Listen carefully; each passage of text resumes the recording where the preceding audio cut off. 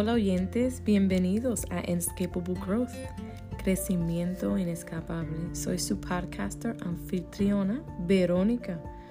Ha pasado mucho tiempo, sí, y extraño compartir contenido con ustedes, recibir mensajes, responder mensajes y tener conversaciones significativas sobre temas del podcast y temas futuros. La verdad es que no estaba recibiendo el crédito total de las reproducciones de este podcast.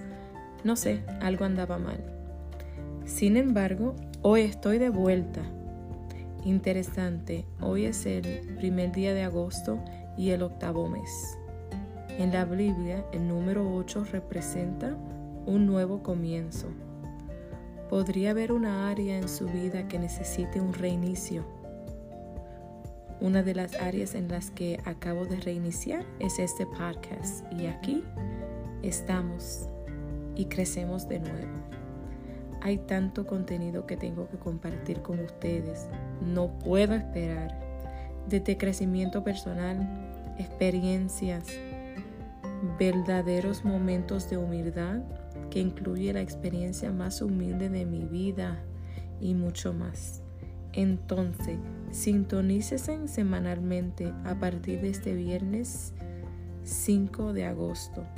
Espero con ansia saber de ustedes. Gracias por escuchar, gracias por suscribirse y como siempre que sean bendecidos.